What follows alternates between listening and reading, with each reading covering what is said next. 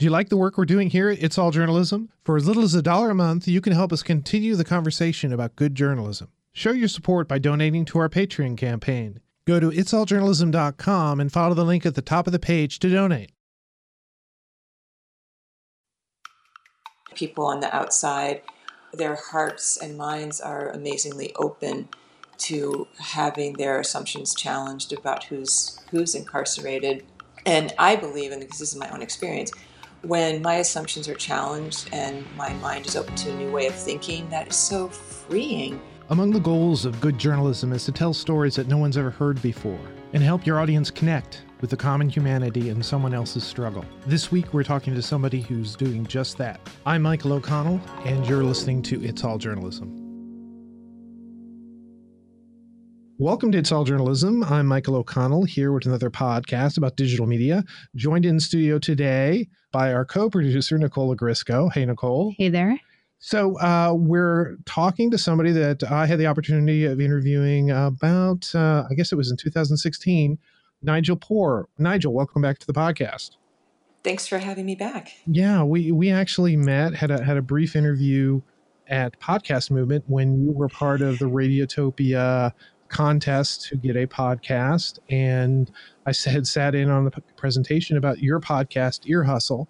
Now, you are a co-creator, co-host, and co-producer of Ear Hustle with Earlonne Woods and Antoine Williams. Now, could you just, anybody who's listening to this probably has heard about Ear Hustle, but could you, in a nutshell, tell us what Ear Hustle is? Yeah, absolutely. So Ear Hustle is, to my understanding, the first podcast to ever be completely produced inside of a prison. So we do all the editing, all the recording, all the sound design, obviously all the interviews. And I always want to make clear that we are not a crime podcast. We concentrate on the everyday stories of life inside prison told from the perspective of those who live it. And we really concentrate on like the small details that give life meaning and help really explore how do you make a life once you've become incarcerated. Yeah, when we spoke in 2016, and this was all kind of a concept, and you had created some audio to sort of pitch it. Do you think at that time it was going to become what it has become since? Absolutely not. I mean, I remember when I spoke to you, it was in like a very noisy hallway, yes, at the hotel, and I mean, I'm still very naive about podcasting, but I was very naive at that time, and we didn't have much experience. We had no experience of doing podcasting, really. We had done some storytelling, and we had absolutely no idea how it'd be received. If anything, I mean, we had some fears that maybe it wouldn't be received well, that people would wonder, why should these guys have a voice? What are we doing? And I have to be honest, there was a part of me that thought people would enjoy it because I enjoy the story so much, but I didn't know how broad that would be. I mean, we really didn't. And so as time went on and the podcast launched and it became, I'm going to say humbly, it became successful, it was a shock for everybody, I think. Yeah, it's been pretty huge. The press has covered you. You were in New Yorker, you were in the Rolling Stone. And I got Today Show. Yeah, the Today Show. Crazy. Yeah, no, it is kind of crazy, but it speaks a lot to this unique story that you're telling on your podcast, and you're telling it well. The fact that you've identified a subject matter that just people have no real access to outside of kind of what Hollywood presents of what a prison is. Here you are documenting human beings and their experience in a situation that most people have no concept of, and humanizing. I think that's what's touching people. So you're recording in a prison. What type of barriers, besides the fact that you have to go into a prison and deal with all of that aspect of it, just to record an episode? Yes. There's so many barriers. I mean, there's obviously, as you mentioned, physically getting into the prison and spending time in the prison, negotiating the bureaucracy. Although I will say San Quentin is incredibly supportive of the project, so that's made it a lot easier. But prisons are loud and chaotic, and we work in I say media lab, but it's basically a big cement room with a corrugated metal ceiling that has a drop down cover over it. So it's not an ideal space for recording. There's people constantly coming in and out. We get interruptions all the time. So just getting to the to the recording part is difficult. But one of the things that makes me really happy about that is it says to me that people are really over obsessed with equipment and, spending money on having soundproofing and getting the best equipment. And we've been able, I think, to make compelling shows in not ideal conditions. And so I hope that other people can take actually inspiration from that it's really the idea and it's the storytelling. And obviously it's trying to make it, to record it as best you can, but you can do a lot on the fly if you have determination and some grit. Amen to that. And that's, Yeah. my own experience in going out and talking about podcasting and training people. I mean, there's so much concern about the technology that they think that there has to be some sort of magical formula and setup. But everybody I've ever talked to who does a podcast does it completely differently. Different types of equipment and their studios are all set up. So, but I remember when I interviewed you, you said that San Quentin had a sort of a media lab that you would be doing videos at. So, describe to me, tell me what your setup is, your studio setup is like. Now that you told me that didn't really matter, I'm really curious as to how this works. Yeah, so as I said, we're in this pretty large cement room, and we have one wall in there where we have some tables set up, and we have 2 Mac computers. We use Pro Tools. We have microphones. I think they're Shure microphones. We have a Tascam portable recorder, and with the money we got from Radiotopia when we won, I was able to buy that new equipment. So we do have new computers and we have nice microphones, but right across, the way from us, 2 feet away or maybe 3 or 4 feet away, are other desks where people are working. And then a little bit further down, there's other guys working on video stuff. So we have to negotiate with everybody when we're interviewing people, and that we bring guys down to that media area to interview them. And, we've just got 3 chairs. We sit the guy down across from us, and then Erlon and I kind of dive in with our questions. And then sometimes we get to do what's called yard talk, which is when we take our portable Tascam recorder and we actually go out to the yard with a microphone and interview people out there. And I really like that because that's when you get all the ambient sounds of the prison. I think it's got nice texture.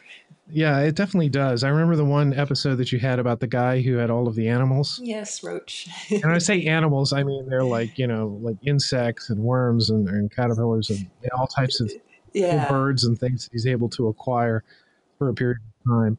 You mentioned bureaucracy. What actually is the bureaucracy that you have to kind of deal with? Yeah, so once we get a story done, we work very closely with Lieutenant Sam Robinson, who's the public information officer. He has to listen to all of our work and okay it before it goes out. And what he's looking for are factual errors, that we're using the right language to describe things, and that we're not. And by that, I'll give you an example. We talked about the hospital on site, but it's actually called a medical facility. So, that's what I mean by factual language, that he's looking for that type of thing. And then anything that would cause, I guess, danger for people inside prison. So I'm trying to think of an example. We have not been told that there's a story we cannot do yet. And we've done some difficult stories, but yeah, they really are concerned with safety. And the example I always give is gang activity. There are, unfortunately, gangs in prison, and we have to be careful about stuff like that to not get anybody put in a difficult spot. But as I said, we've done really difficult stories without a problem. We did one about solitary confinement. We did one called the Boom Boom Room, which was about how people are legally and illegally finding ways to be intimate with their partners. And so Lieutenant Robinson said that was the hardest story for him to deal with. He was like, if I lose my job, it's going to be over this story. So he's really gone to bat for us to allow us to tell the stories we want to tell. Now he's like the communications officer there. So yes, yeah, he's called public information officer, and he deals with all of the press that comes into the prison, and there is a lot of press that comes in there. Tell us a little bit about the sound design aspect, because I think that might be my favorite part of the podcast. And you bring the guys in, and it seems as if they're producing some of the music yes. that we hear in the episodes. Yeah, yep. So all of the music is produced inside the prison. We can't use any copywritten music. And so we do it in 2 ways. One is that Antoine creates some of the music on the computer, but we also bring in a lot of guys who then we record. So there's a lot of great musicians in there. So we bring them down to the studio or we record them out in the yard. And we're working now with Pat Mesiti-Miller, who is the sound designer for the podcast Snap Judgment. So he's been coming in and tutoring us and helping us. And we're starting in season 2 to find ways to incorporate a lot more of the actual sounds of San Quentin, not so much the music, but just the ambient sounds in there, and then actually turn that into music. So that's going to be our challenge for season 2. So you'll still hear a lot of the great music, but you'll also hear a lot more of the sounds of the prison. The guys that are sitting down and producing the music on the computer, are those skills that they had before? Or is that something that you're teaching them, or how does that work? That's something that they're learning. I mean, a lot of the guys are obviously good musicians, so we're not teaching them that. But learning for Antoine, learning stuff on the computer he's been working with Pat Mesiti-Miller on that, on his own, and then also getting tutoring from Pat, and that's made a huge difference. But he had an innate talent coming into it for sure. Yeah, I think I remember when I was talking to you in Chicago, one of the things that immediately leaped to my mind as a podcaster was, because for us, one of the hardest things to do is actually find people to come on the podcast. So I'm like, well, you're in a place where those people are there. But then I realized, you just said something here that, we've got to negotiate with everybody who's coming on. And, the one I was just listening to, the final episode of the season where, getting a date, meaning, getting your date for your parole hearing, you had to negotiate with somebody, talk to them, explain who you were to get them to trust you. Is that a sort of an ongoing issue with you, trying to find people in prison who are going to willing to talk? They may have a story to tell, but for various reasons may not want to share it. Right. So at first, I wouldn't say it was difficult. At first, it was a little bit more challenging, but now the podcast has also become so popular inside of the prison. So it's played on the closed circuit station, so everyone in San Quentin can hear it. And now we're almost overwhelmed by the amount of people that want to be in the podcast. When I walk through the yard, guys constantly come up to me and say that they've heard the podcast or their kids have heard the podcast and they've got a great story to tell. Can I be on it? Here's an idea. So it's become really easy to get men to be on it. Now, of course, there's sometimes situations where guys want to talk, but they've got other concerns, like they're either going to the parole board or, something else is going on. And so they might, that sometimes can cause maybe some second guessing for them. But we try to work with guys where they are and encourage them to come down.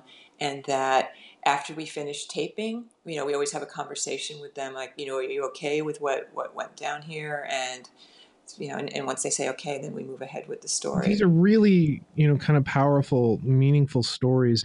What I like about the idea and the execution, I mean, the execution is flawless. The episodes are wonderful to listen to. They're great, well-produced audio podcasts, but as stories, they shine light on something that we don't think about in a world we really don't think about. That with the criminal justice system, we think about, you had sort of at the very beginning talked about that this isn't a crime podcast. And a lot of people, once somebody is arrested, they go to jail and that's pretty much it. You don't think about them. They're kind of put on a shelf. But for them, that's really where the journey begins. They're going to have to, live, day and day for years and years, and how they can cope with it. And so having this sort of window into that experience is incredibly fascinating. Is that what people are responding to, you think? I think so. I really think so. I think both the people inside and the people outside the guys inside, I think, are responding to, one, being heard, but being heard as individuals and talking about their individual struggle and what gives their life meaning and how they try to, contribute and not lay fallow. And I think people on the outside their hearts and minds are amazingly open to having their assumptions challenged about who's incarcerated. And I believe, and because this is my own experience, when my assumptions are challenged and my mind is open to a new way of thinking, that is so freeing. It's almost like being reborn. It just gives you a new grasp on life. And I have to believe that that's what a lot of people crave. And, as you said, there's so much mystery and there's so much bad press and media about what happens in prison. And there's a lot of horrible stuff that happens in there, and that needs to be talked about more. And I hope our podcast does that too. It shows people in a more human light, but it also brings up questions about what are we doing with prisons in the United States? What do we really want to have happen?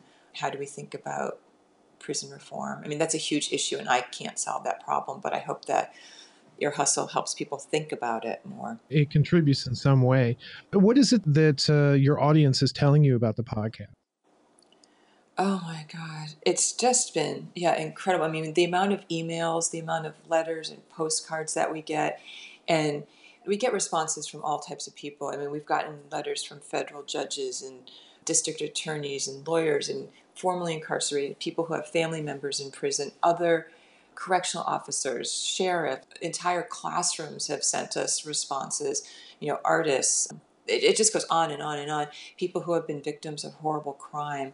And we've gotten responses from all across the United States and, as far away as Kuwait and Australia and Japan and Germany. I mean, it just goes on and on. And the majority, a lot of them have questions, but a lot of them are just like, I love the podcast.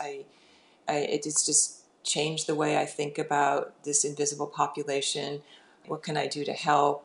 Or, just stuff like that. I mean, I would say out of all the mail and of all the thousands of emails we've gotten, we've probably received 4 negative comments, which is just, the percentage is tiny. It's, I get so teary these days because of the responses that we hear, like the outpour of love and compassion in a time when I think politically there's so much to be depressed about. It just gives me real hope. The episode that I was listening to, you were talking at the end about kites, how people are involved in that.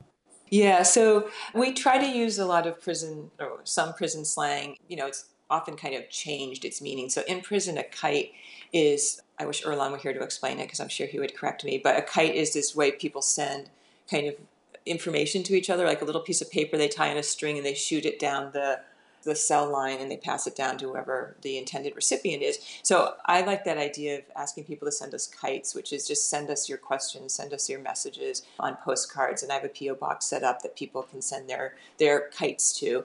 And then we try to, I mean, we obviously can't answer all of them on air, but we try to answer some of the questions. Last season we had a Q&A episode, and we'll do that again this season where we get to some of those questions that people have. Are there any of the episodes that you had this year that you're particularly proud of, or that came out in a way that was different than you? Yeah. Well, I love the one that you brought up called Looking Out, about Roach, the guy who takes care of the critters, as he calls them. Because one, I think that was really surprising. And two, for me, that's a story about love and how you try to give love and find love and connect with people in an environment that can be pretty hard. So I cherished that, and again I think it really surprised people. And there's a sequence in there where we ask a bunch of different guys what kind of, if they could be an animal, what kind of animal they would be, and it's about 15 guys who answer the question, and all of their answers are so like kind of beautiful little peeks into how they see the world and how they see themselves, because they're not just like, oh, I'd be a cat or a dog. They all have great reasons. And so again, that's another really delightful surprise. Yeah, and that's a great episode from an audio storytelling standpoint, because I actually used it in the class I taught about podcasting. That Yes. without visuals, you have to sort of paint that picture in people's mind. And that one in particular, where he's like sitting in the dirt, smelling his dreadlocks. I mean, it's like you got a sense, and once he began speaking, you could immediately picture him. That's the strength of that type of storytelling. In the wrap up to your season finale, you were talking about, I understand you may not want to tell everything that you're working on or what you're looking forward to doing, but you mentioned doing a story about death row, about spiritual counseling, I guess. Yes. Are stories like that, you said you haven't run up against any problems at this point as far as the topics you're tackling. Is that one that you think is going to be difficult to do? I'm glad you brought that one up. That's one we're heavy into right now, and it's been fascinating working on that. So there's 2 components to it. One, as you said, talking to the people who provide spiritual counseling on death row. So we've talked to the rabbi and one of the ministers that goes up there and the Catholic priest. And so we were trying to figure out, one of the things I love about working on this podcast is that we are always problem solving, always looking for a workaround. And so it's hard for journalists to get, or anyone with recording equipment to get up on death row. Although Lieutenant Robinson is very supportive of it, that is still an issue. So we decided we would write to guys on death row. So San Quentin has a newspaper, the San Quentin News, that they publish, and it goes up to death row.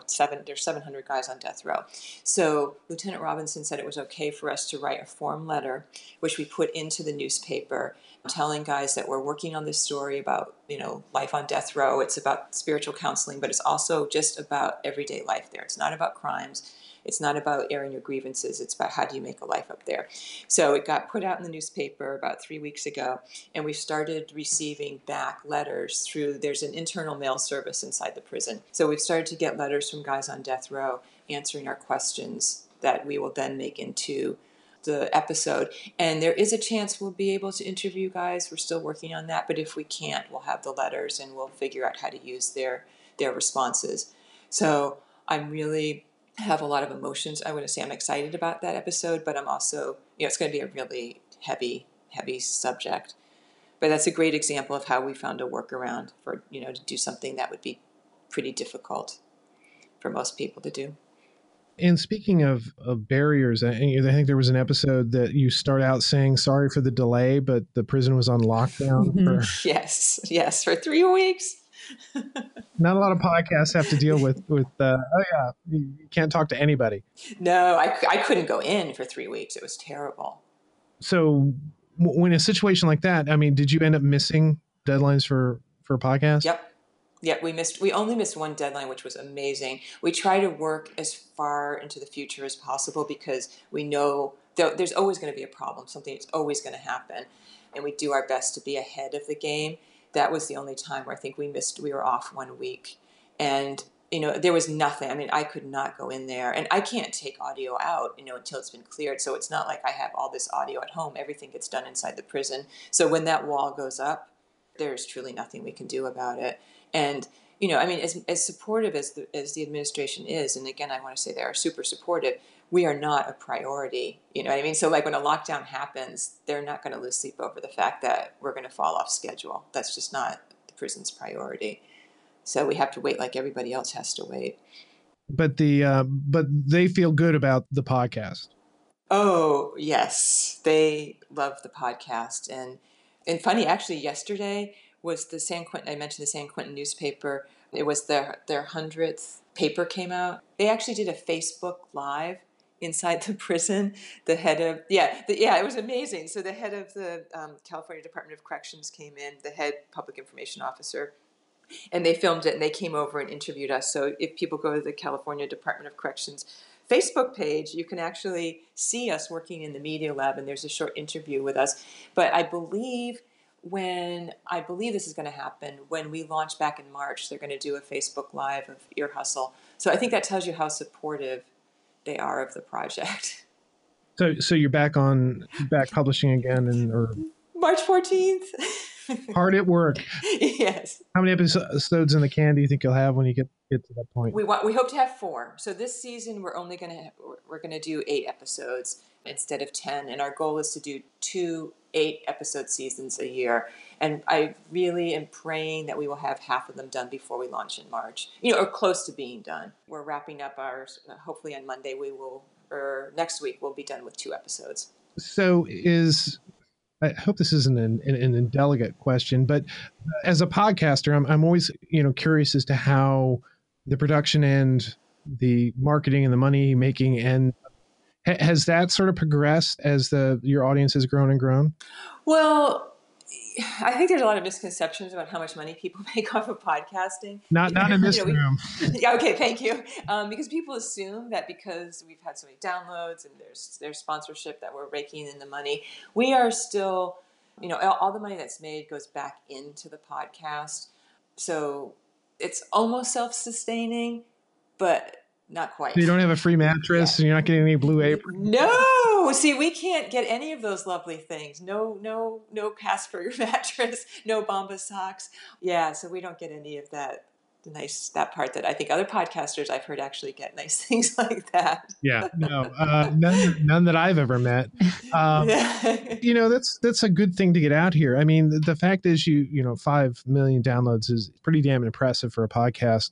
But I think it also sort of puts what you're doing sort of in a different type of context, because you're there to tell a story.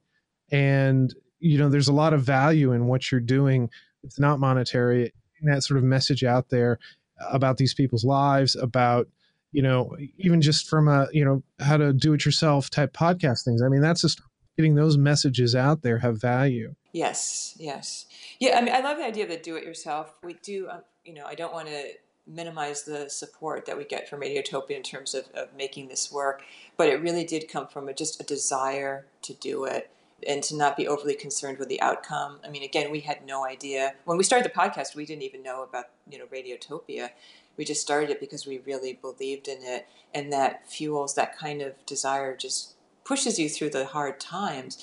And, Erlon and I always say this, we work so hard on this. I mean, both of us work way more than 50 hours a week on this every week. I think sometimes it's more like 60 or 70 hours. I mean, it's just unbelievable. So it's not easy, but it's super rewarding, and that's what keeps us going. Are you doing any other work? Because I know that you were doing some art, etc. Yeah. So I'm a professor of photography at California State University, Sacramento, and I'm on sabbatical for a year. So to work on this project. So that's why I'm right now for 2017 and what is it, 2018 now? Yeah, I'm off for a full academic year. I'll go back to teaching in September, and then I don't know how this is going to work because it's very difficult to do both. When we were ramping up to this, I was still teaching, so I taught. I got my schedule down to 2 days a week, and then literally every other day I was at San Quentin. And right now I'm at San Quentin 5 days a week, sometimes 6. And, then when I get home, I have to deal with all the emailing. So I always say, it's the first thing I do when I get up, and it's the last thing I do when I go to bed. And luckily, my husband is super supportive because he hardly sees me anymore. You were at San Quentin before the podcast launched, right? Absolutely, yes. So I started volunteering there in 2011, teaching a history of photography class through a fantastic organization called the Prison University Project, which is run by volunteer professors, and it allows guys to earn an AA degree while they're inside San Quentin. And I did that for 3 semesters, and that's how I got more interested in storytelling, and that's how I met a bunch of the men that I worked, that I eventually ended up working with on audio projects. This has been great. The new season is coming out on March 14th. Is there any tease you want to give before we wrap up here? So I just would say that our first episode is about firsts in prison, first experiences in prison.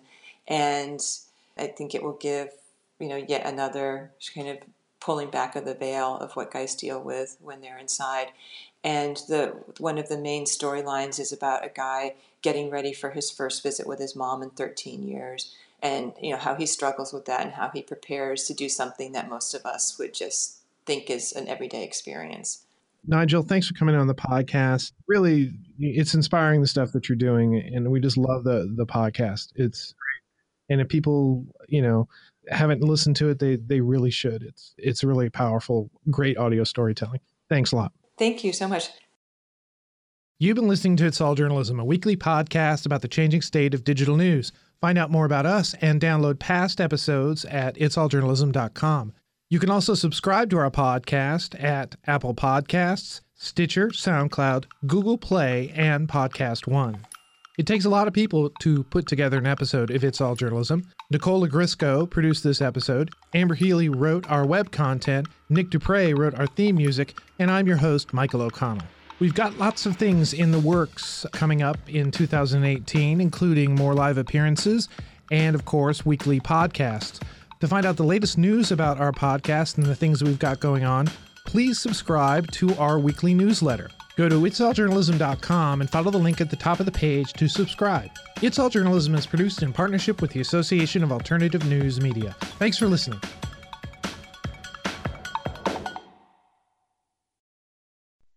The Capital Culture Podcast with your hosts, Rachel Nania and Jason Fraley. We have a new podcast called Capital Culture. Each week, we go in depth with chefs like Marcus Samuelsson and writers like Bon Appetit's Adam Rappaport. We'll also talk plays with Kathleen Turner, movies with Emma Stone, and music with Smokey Robinson. Not to mention some of your favorite WTOP voices. The Capital Culture Podcast. Find it on iTunes, the Podcast One app, podcastone.com, or at WTOP.com. Search Podcast DC.